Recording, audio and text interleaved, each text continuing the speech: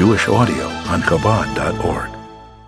Good morning and welcome. The Tanya portion of the third of Adar Aleph, speaking of a person who is tempted to commit a transgression and doesn't give in to that temptation. So we learned in the earlier Tanya portion that when somebody sits and does not transgress, it's as if he fulfilled a positive commandment.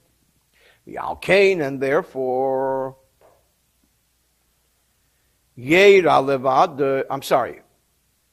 Adarab, on the contrary, the top line, the Adarab, on the contrary, why is he even sad? Why would he be depressed from this?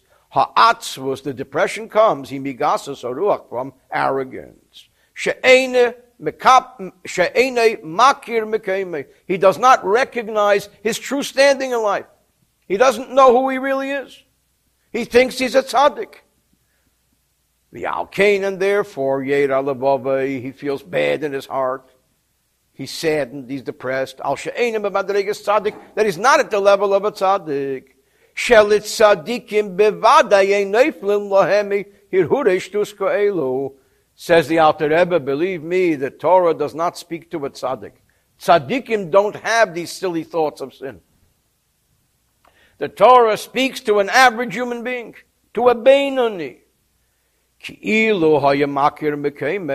If he truly recognized his spiritual standing, and he would admit to himself that he's very far away from the level of a tzaddik.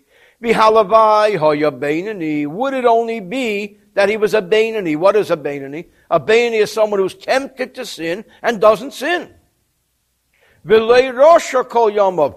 it only be that he wasn't a Rosha all of his days? What is a Rosha, a wicked person?